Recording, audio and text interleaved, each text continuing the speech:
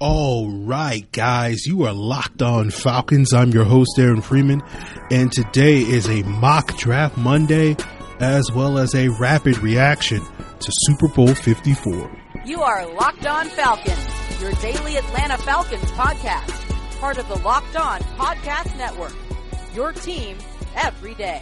So, guys, you know me. I'm Aaron Freeman. Been covering the Falcons for many years. I'm on Twitter at FalFans, and of course, the host of this illustrious Locked On Falcons podcast, your daily Atlanta Falcons podcast. And today we are doing a rapid reaction, giving you my thoughts, my observations from Super Bowl 54, as well as a mock draft Monday.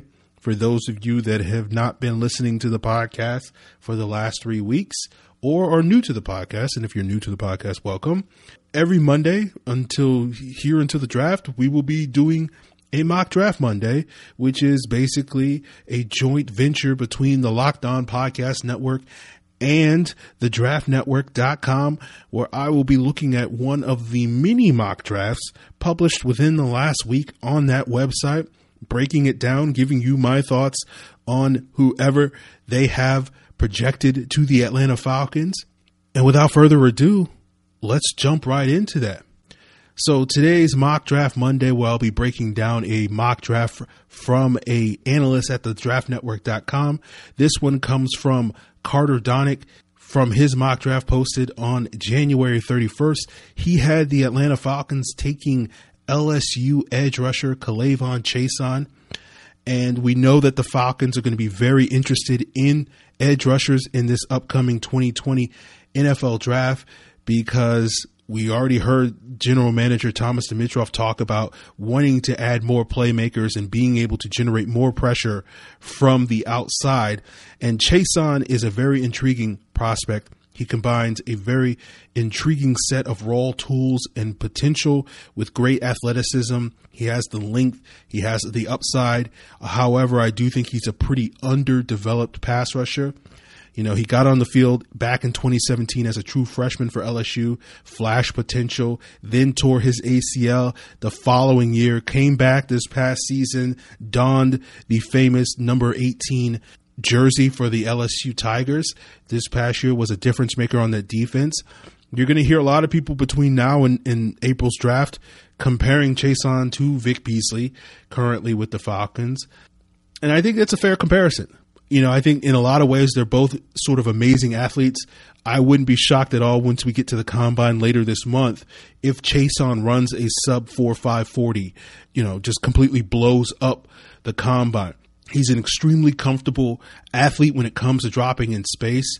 I think he has a lot of potential as a pass rusher, but I do think he's very raw at this point. He's a guy similar to Beasley that I think mostly wins off of speed and off of stunts, but you see flashes, you see a bull rush, you see a spin move every now and then. You'll be able to see him use that superior length to win on the edge. But again, I think it's underdeveloped. So I think he has tools that Beasley just never really had.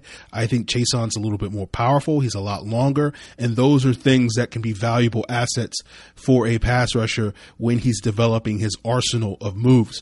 But I do think if Chaisson does wind up in Atlanta, similar to what we saw with Vic Beasley this past season, at least immediately until that pass rushing skill is developed, I do think the best usage for him would be sort of as a stand-up linebacker, playing on the strong side on early downs, and then on sub-package stuff, nickel stuff, passing downs, get the opportunity to rush off the edge, occasionally put his hand in the dirt, and be that more of that defensive end. I think the question you're going to have with Chaisson in terms of his fit in Atlanta is simply the fact that Atlanta, in this current coaching staff, doesn't have an illustrious history when it comes to developing some of these rawer edges like Vic Beasley, like Takk McKinley. We'll have to see if the new hire of assistant coach Tosh Lupoy will have a lot more success developing guys like Chaisson and Takk McKinley moving forward. That's something that Lupoy was known for in the college ranks.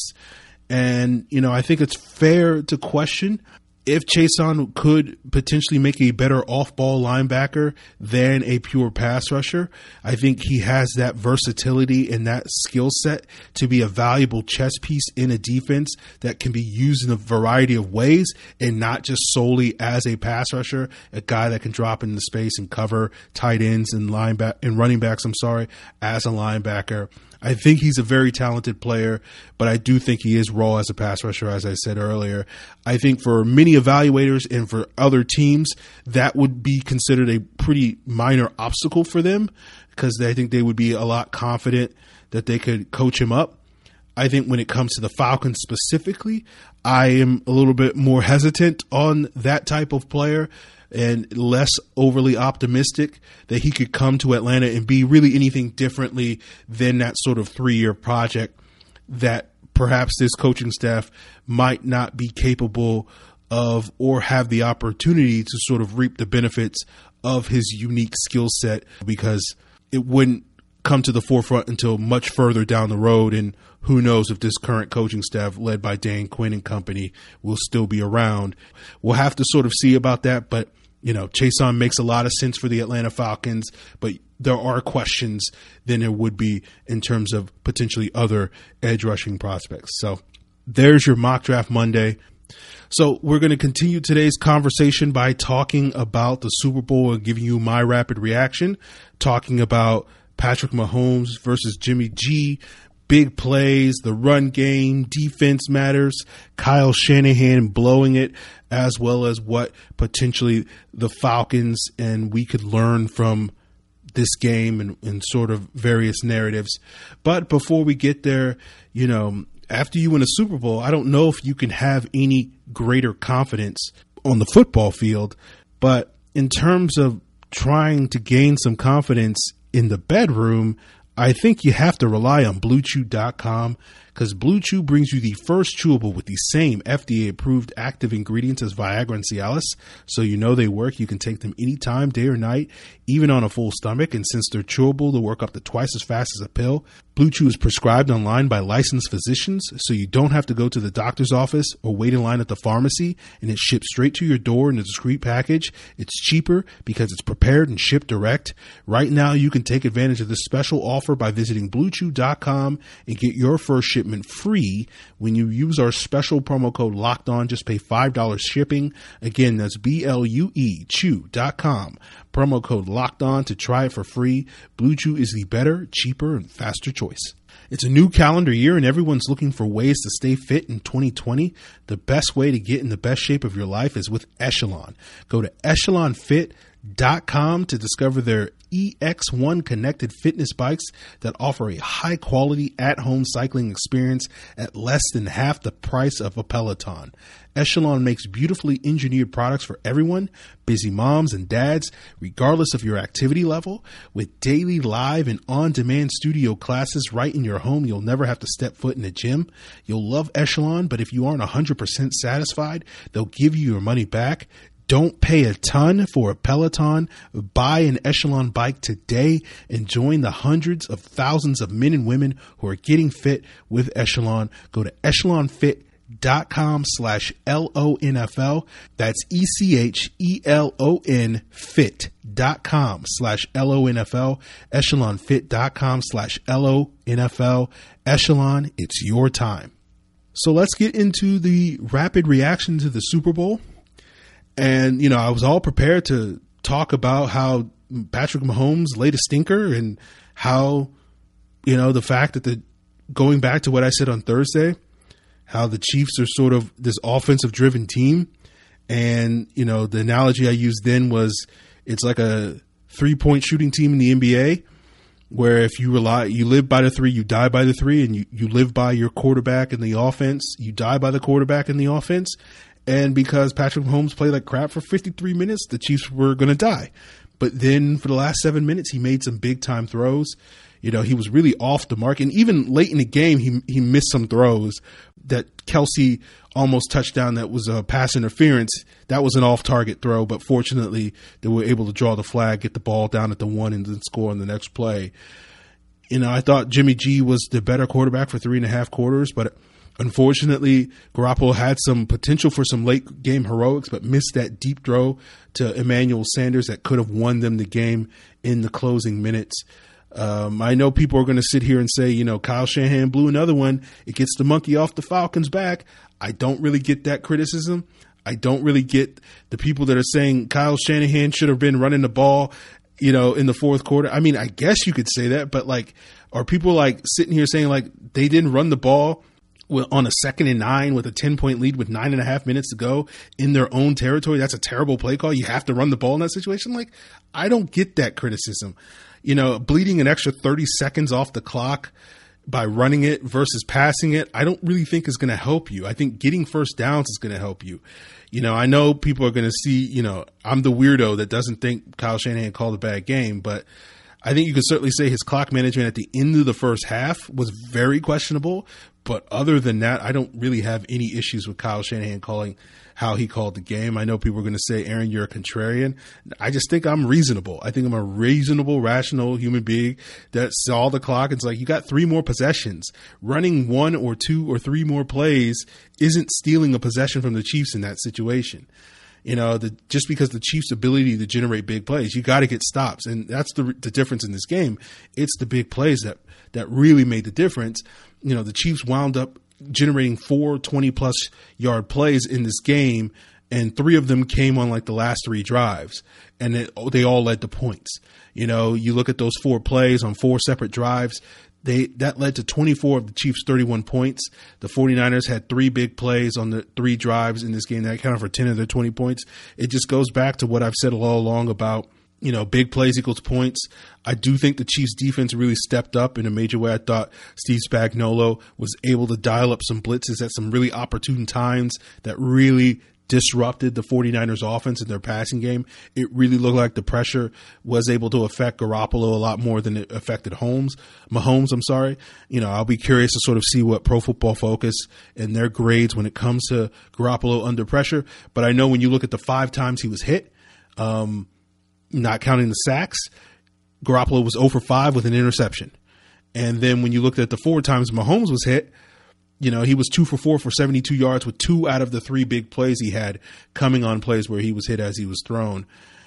As I said on Thursday, I was rooting for the Chiefs, A, because I want Andy Reid to finally get that monkey off of his back. B, I'm also was rooting for the Chiefs because I like Patrick Mahomes. And C, I was rooting for the Chiefs. You know, I will probably, you know, and they're like, Q, I was rooting, like, all the reasons I was rooting for the Chiefs. But no, like, the other reason I was rooting for the Chiefs was I wanted to see an offensive driven team really sort of win a Super Bowl to put to bed that narrative that a good offense can't beat a good defense in the Super Bowl and defense always wins and all that sort of thing. And certainly, I still think it's certainly fair to say that more often than not, a great defense will overcome a great offense for the exact same reasons I said earlier, where it's like a 3-point shooting team that if you have an off night, if you're not hitting your threes, you got nothing else to bank on. And, you know, it looked that way for the Chiefs for most of this game. And fortunately for them, Patrick Mahomes, after playing like poop for 53 minutes, came through in the end and made some big time throws. And you saw Sammy Watkins and Tyreek Hill do that. But, you know, I know for a lot of people listening to this podcast, they're relishing this win because it, quote unquote, proves that Kyle Shanahan was the reason why the Falcons lost the Super Bowl, as opposed because he's now blown 2 Super Bowl leads in the fourth quarter. And, you know, I don't personally agree with that. I know I'm the weirdo that doesn't agree with that. Like, it doesn't make 28-3 better. You know, it's not like people are going to be like, well, we can't joke on the Falcons anymore for 28-3 because, you know, that's not one of the worst losses in sports history, one of the worst blown leads because the 49ers blew a 20-10. You know, 20-10 just doesn't have that same ring to it, if you ask me. But I know people are going to be mad at me for saying that. I feel sorry for Kyle Shanahan because I'm a big fan of Kyle Shanahan. I will always be a big fan of Kyle Shanahan. As I said on Thursday, he gave me something with that 2016 Super Bowl team that I've never had as a Falcon fan, which is a team that legitimately had a chance to win a Super Bowl. Unfortunately, they didn't pull that off. I don't blame Kyle Shanahan for that. I blame the entire team for that, nor do I blame Kyle Shanahan for the 49ers losing this game. You know, the Chiefs made plays on defense. They made plays on offense. The 49ers didn't. It's simple as that. That's what football is. It doesn't change, but it is what it is. But I'm at least happy Andy Reid got his Super Bowl win. We'll see what Andy Reid decides to do if he decides to walk off in the sunset. He doesn't strike me as the type of dude that can give up football, so I don't necessarily expect that. But, he's had a very long, successful NFL coaching career, and so if he wanted to hang it up, he could. But I'm also happy because it just proves that explosiveness matters.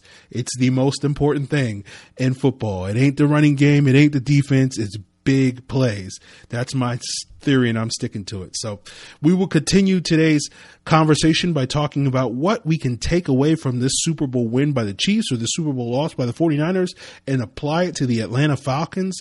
You don't want to miss that. Coming up on today's Locked On Falcons podcast. But guys, it's not just me reacting to the Super Bowl win. You can check out a wide variety of Locked On daily podcasts across the network, including the Locked On NFL podcast, where host Brian Peacock is joined by NFL scout Matt Williamson every day to talk all things football. Get Matt's thoughts on this Super Bowl win. See if he thinks that Kyle Shanahan blew it. Check it out on your favorite podcast platform, including Apple Podcasts, Google Podcasts, and Spotify. So what can we learn from this game as it applies to the Falcons? Nothing. Well, appreciate you guys for tuning in for another Locked On. No, I think it's kind of basic when people try to apply too much stuff from what, and copy another team and their success. I think every team is different. I think that's part of the reason that I have a beef with a lot of the analysis you hear. I think every team is different. Every team has a different and unique blueprint. There's no one way to build a team. There's no one way to win in the NFL. I mean, there's 5 basic things that you have to do well to have consistent success in the NFL. And if you have consistent success in the NFL and win on Sundays, you'll have an opportunity potentially to win a Super Bowl. You need to have your quarterback play well. You need to have some form of balance in your offense with a healthy running game. You need to be able to generate those big explosive plays because those are the easiest ways to flip field position and put yourself in a scoring position. You need to be able to score touchdowns when you flip the field position, get in the red zone. You need to be able to convert and sustain drives on third downs. Those are the 5 things you need to do in order to win football games on offense. And on defense, you got to stop teams from doing those 5 things. And generally speaking, if you can stop the run, if you can pressure the quarterback and you have good coverage on the back end, you will be able to prevent those things more often than not. But obviously nobody's going to be perfect, particularly when Patrick Mahomes is throwing dimes 44 yards down the field. The question is always going to be, how do you accomplish those things? And those are going to be different for every team. And because they're going to have different personnel, they're going to have different coaching, they're going to have different philosophies. If you have Patrick Mahomes versus Jimmy Garoppolo versus Matt Ryan versus Lamar Jackson versus Gardner Minshew, you're going to accomplish those things very differently depending on who you have. And you have to build and tailor your team and your scheme to the players that you have. If you have Damian Williams versus Derrick Henry versus Christian McCaffrey, it's going to be different. And I think that's the part that gets lost in these conversations where people are like, just copy what the Chiefs did, or just copy what the Eagles did, or just copy what the Patriots do. Or, it's just lazy analysis.